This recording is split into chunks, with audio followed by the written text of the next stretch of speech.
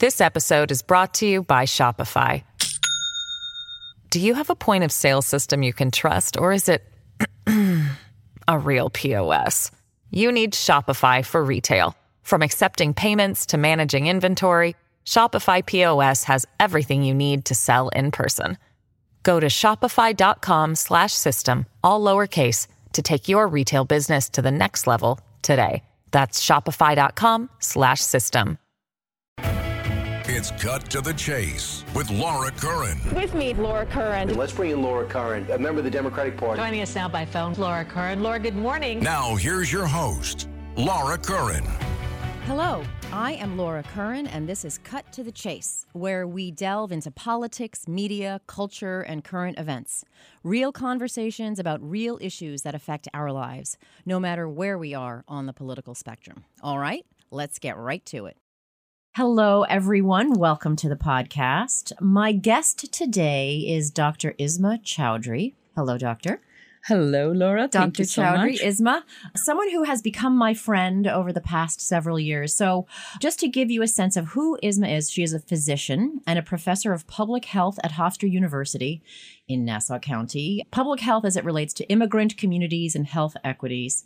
Isma, if you live in Nassau County, if you live on Long Island, you have seen her in the paper, you have seen her out and about. She's very active in the interfaith community and all different other kinds of things. I mean, we could go on and on about that. But she was elected president, the first woman to be president of the Islamic Center of Long Island in 2015. And then she was the first woman to be the chair of the board of directors of ICLI in 18, and she remains on that board. She's on many boards. She's an expert in so many different things. And I'm so happy to have you here, Isma. Thank you so much, Laura, for having me on your show. And thank you for that gracious introduction. Absolutely. So I want to talk about the politics, and then we can talk about some other stuff. The Muslim community is becoming more of a powerhouse politically every election cycle. So you moved to the United States from Pakistan? Yes, I did. I moved about 30 years back and lived in Nassau since then, and moved to Manhasset, Long Island in 2004. All right. Something around. So you have seen the community grow on Long Island. What are the changes that you've seen? What are the biggest differences that you've seen in this growth? So suburbia is usually where immigrants are very comfortable. And of course, they come in cities. And then once lifestyle is more comfortable, suburbia is what pulls immigrants, especially South Asian immigrants. Why is that, do you think? First of all, it's just the comfort level of suburbia. Yeah. They come from countries, I come from Pakistan, which is, even the cities have a huge, huge element of suburbia or culture of suburbia in it. So that's a cultural thing as well. And you come, you live in the community. There you start off with finding out where your hub is, where your community is staying locally. And that's where people usually get houses, apartments, and that's where they gather. Now, it's interesting what you say about suburbia, because I think folks who live in the city have a sort of cookie cutter image of what the suburbs is. But you're saying immigrants like suburbia. They're comfortable there and they feel welcomed there. Welcomed have changed over the last few decades. So Long Island is very interesting. It is a unique suburbia. Yeah. And Nassau County is very different from Suffolk County. Yeah. So what makes an immigrant comfortable is just the vastness. But the welcome aspect has changed in the last 2 to 3 decades. Tell me about that. So when you first came, how were Muslims seen? How were the mosques perceived when they were started in certain communities? So my husband and myself, we worked in Brooklyn when we moved here on Long Island. And what neighborhood in Brooklyn? Brookdale Hospital. So when we couldn't find a house.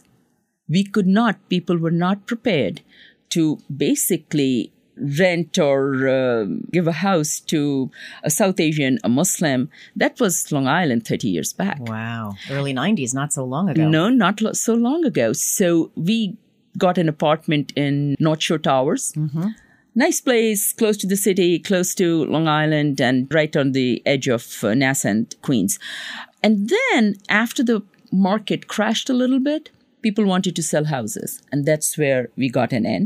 Aha. So we moved to Manhasset about 27 years back. And at that time, my kids were the only Muslim kids in their small independent school. Wow. And the same was with the public school. Things have changed. Community has grown. And so has the comfort level of most of the people living there. Yeah, I have found that as well. And I've seen and I visit many of the mosques, the masjids around the county. And I see every time I go, there are more people. There are more people parking. There are more people walking. There are more people praying.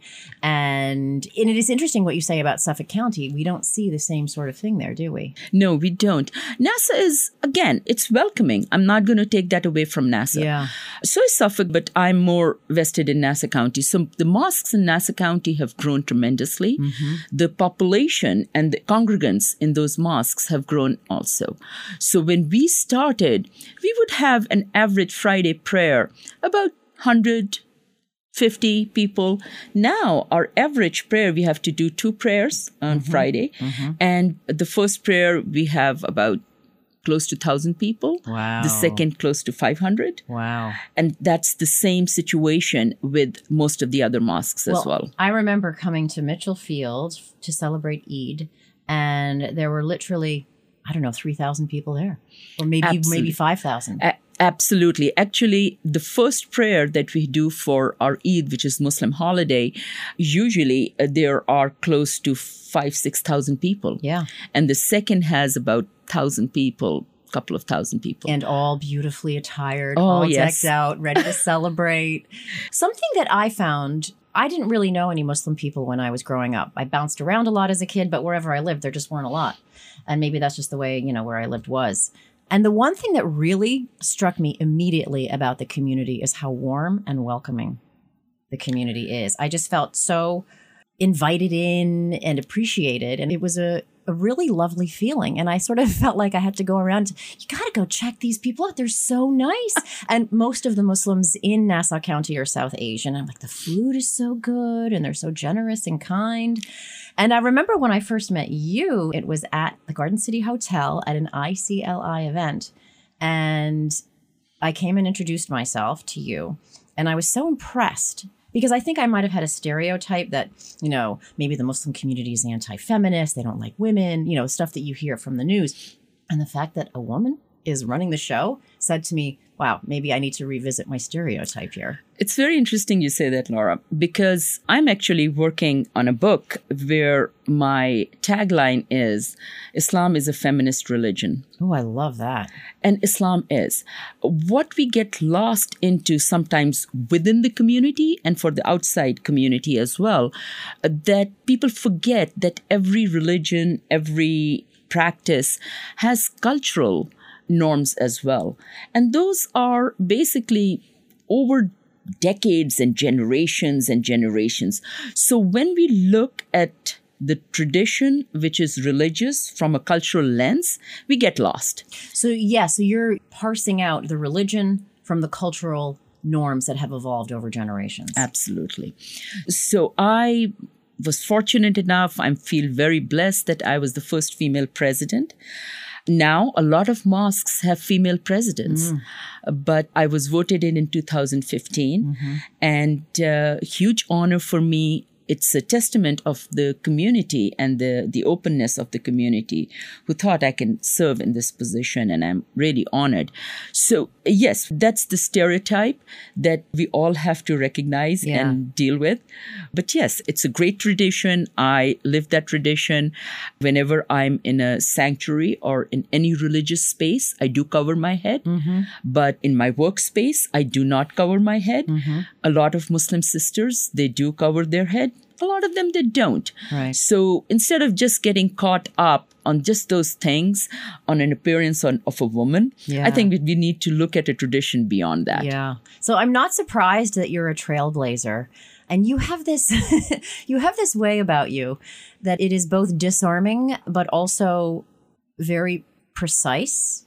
And you don't mince words, and you don't really have a lot of fear when you're dealing with people in power.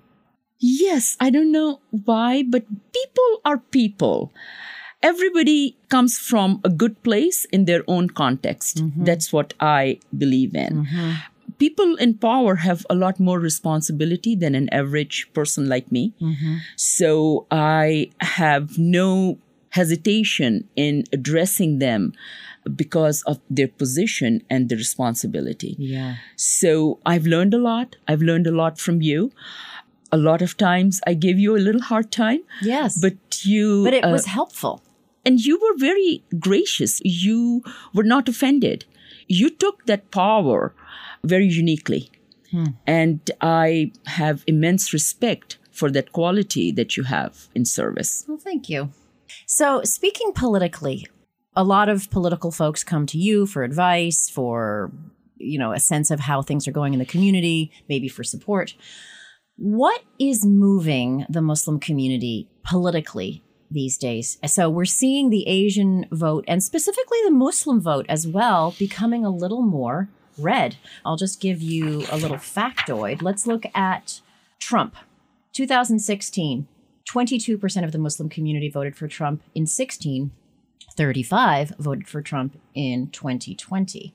We're also seeing, let's compare the midterms. In 2018, actually, in 2022, so the midterms that just happened, 28% of Muslims voted Republican. That's 11 percentage points higher than 4 years earlier in 2018. What is important politically to the community? I'm so glad you're having this conversation, and I hope these conversations go on in the political arena. So the South Asian community and the Muslim community is one of the fastest growing communities in the U.S. Suburbia is a little different politically than the rest of the nation. And we know the facts, we know the qualitative data on it as well as the quantitative data on it. So I'm not going to delve into that at this stage. But considering that there are certain myths about what are the top rating concerns of the Muslim community. Yeah. So what are those myths? So interestingly, healthcare, job, economy, right? Like the rest of the country and economy. Those are the top ones. And it's very interesting that somehow the immigrant communities are stereotyped in saying, oh, they're very invested in the immigration policies. Right. Okay. That's way down. Right. That's way down. Like saying all that women care about are abortion rights. While it may be important, it isn't necessarily the one issue. Absolutely. So I would strongly recommend our people who run for office to look at their constituents, to understand the concerns of their constituents. If I'm talking from Nassau County is, again, a very, very different, unique suburbia. And people who are in political office or are running for office have to understand that they have to understand the uniqueness of the concerns of their constituents. The other thing is the communities, South Asian community, Muslim community, these are multi-generational households. Yes. So people forget that. People forget the influence of the elders in the family.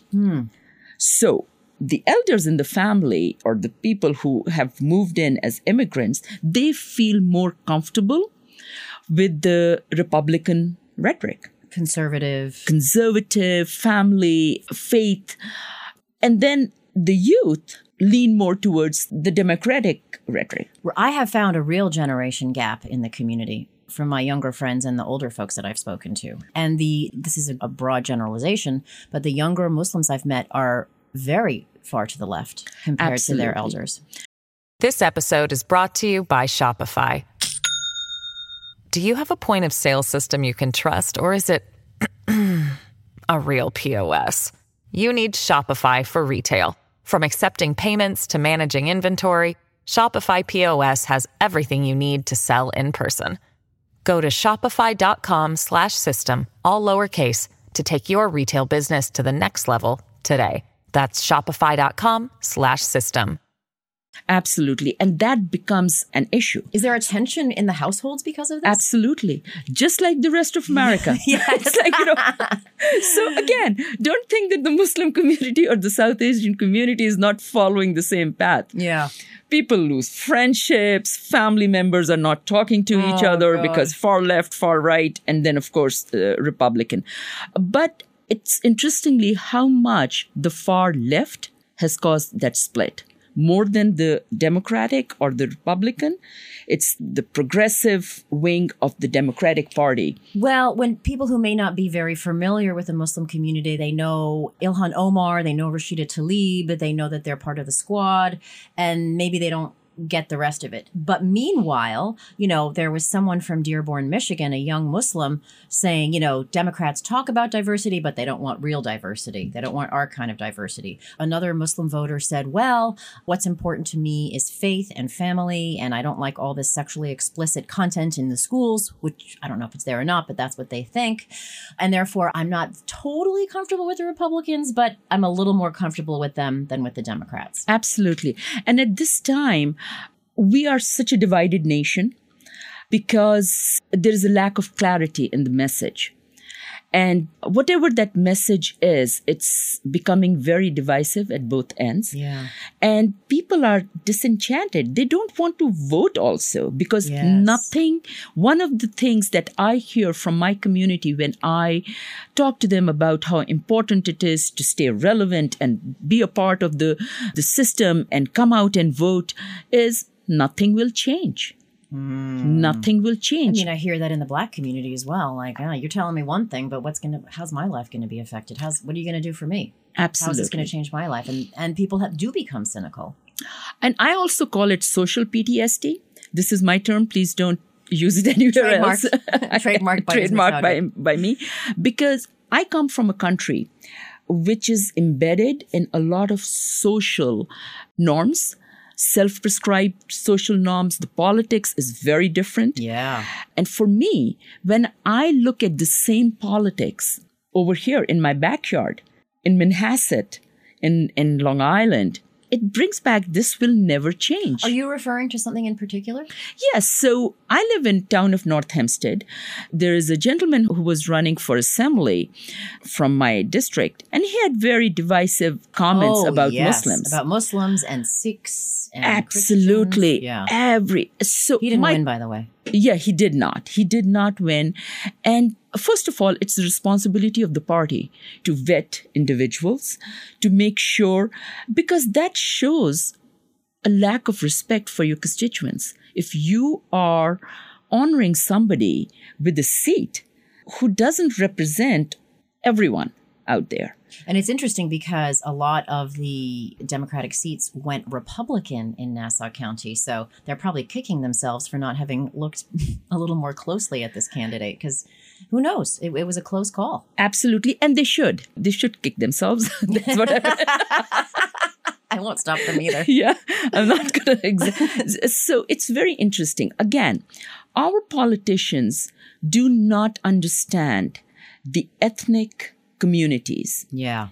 They do not spend time. Yeah. They do not. And this is very sad because if we look at the data, it's going to be, in 2020, what the percentage was, it's going to increase by 30% in another 15 years. Wow. So if you don't know it now, you might as well start getting involved with the communities. And it is fine. I'm not putting it as a blame. I'm putting it as a field where we need to know who we are serving. It's a real opportunity as well. Absolutely. So something that I've often wondered is, a politician comes by and is unfamiliar with the Muslim community. Is there like a sense that you get that they're uncomfortable or they're trying too hard not to be offensive or they're just so kind of plastic faced, and how do you help? What can they do? What do they need to know coming in that they don't have to be so stiff? So just be yourself. Just call up whoever you're comfortable with and find out, what do I do? What is the dress code? How do I address? Is there a segregation between men and women during prayer time? Mm-hmm. What is your tradition? And right there and then, you win hearts because now you're showing respect. And I also have to say one thing which is extremely important. A lot of our politicians get carried away bringing global politics locally. Yeah. That's a very, very dangerous turf to go Well, to. because it's a minefield. It is. And nobody is an expert. Even people from that tradition are not experts in global politics. Yeah. And if once you start bringing that in, setting a very different trend right in your backyard. And perhaps you're alienating people needlessly. Absolutely. Because they may be concerned about what's going on globally, but they're not looking to you running for assembly or, county executive. Maybe Congress, it's an issue, but for those local races. You know what? It's so important, and I'm just going to state one data. Foreign policy in Asia is one of the lowest amongst 10 concerns of the South Asian and the Muslim population. So even if they're looking at a congressional candidate, for instance. It is the lowest. Wow. However, the minute you bring voice to that global politics, everybody gets divided. Yeah. Because there I've are seen it. so many, absolutely, there are so many facets to it. There's so many stories to it. And there are so many things that are there that we don't understand in the global politics. I would strongly suggest people to first clean your own house. Take care of your own backyard. Make sure my backyard is secure. My backyard is welcoming people, has economical stability. There is healthcare. Social determinants of health are addressed. There's a lot of work. Why bring the global baggage into it? Right. That's interesting. I mean, maybe people think they can win points with certain communities by saying certain things, but then are you then alienating a whole bunch of other people needlessly because you have nothing to do with these events and you have no power over them? Absolutely. That's so interesting. I'm reminded, we were talking before about Donald Trump and how he got a lot more Muslim support the second time around, which is interesting because when he was running for president in 2015, 2016, he was talking about implementing a database to track Muslims. A lot of people felt that this generated and encouraged Islamophobia. Then proposing the Muslim ban and then implementing it, or at least trying to, after he won. Why do you think his support among Muslims increased over his 4 years as president after that? Because that to me would feel like a deal breaker. Absolutely. There are a few factors. And again, we all fall into the mine of stereotyping. Yeah. So Muslim community is a very professional, affluent community as well. Yes. With the concerns on inflation, economy, where the stock market is going, healthcare. And somehow, some of the communities got attention to that rhetoric that Donald Trump was going to be the savior in those areas. Right. And that's something, it is, when people say these kind of trends are alarming, I think these kind of trends are something which needs to be explored and something where we all need to learn why. Right. Perhaps it's not alarming. Yeah, why don't you look to see why that's happening? Absolutely. Instead of freaking out and saying they must be brainwashed or whatever. Absolutely. And there is, look, preservation is human instinct. And if his message is addressing some of the communities, look into it. Look at What's their going on? concerns. Yep. Yeah. And some can say that the community, by and large, especially the elders that we were talking about, are turned off by some of the more progressive policies. Absolutely. And cultural trends.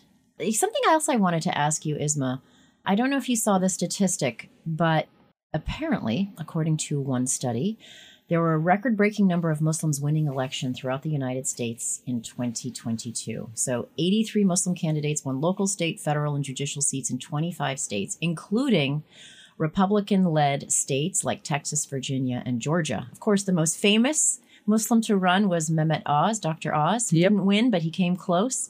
But meantime, many Muslim folks were winning. What do you think that's about? Do you think it's something besides growing numbers of Muslims in the country?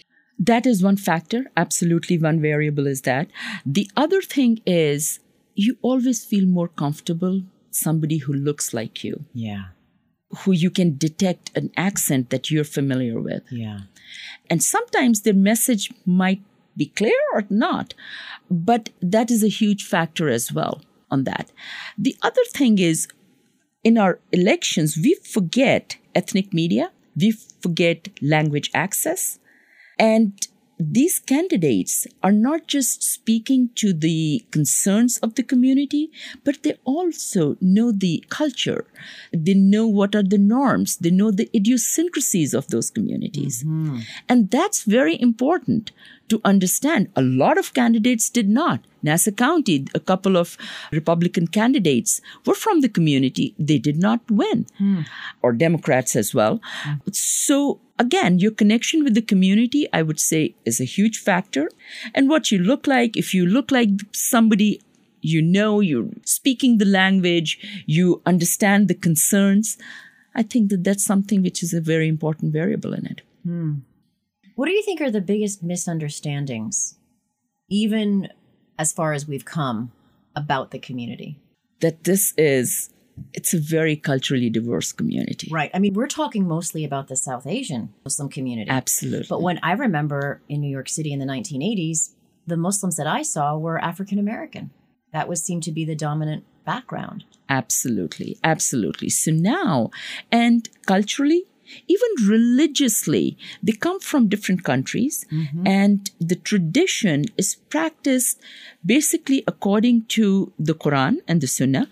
However, the cultural practices are different. So you will see a lot of women wearing hijab, a lot of women wearing the ethnic garb, a lot not.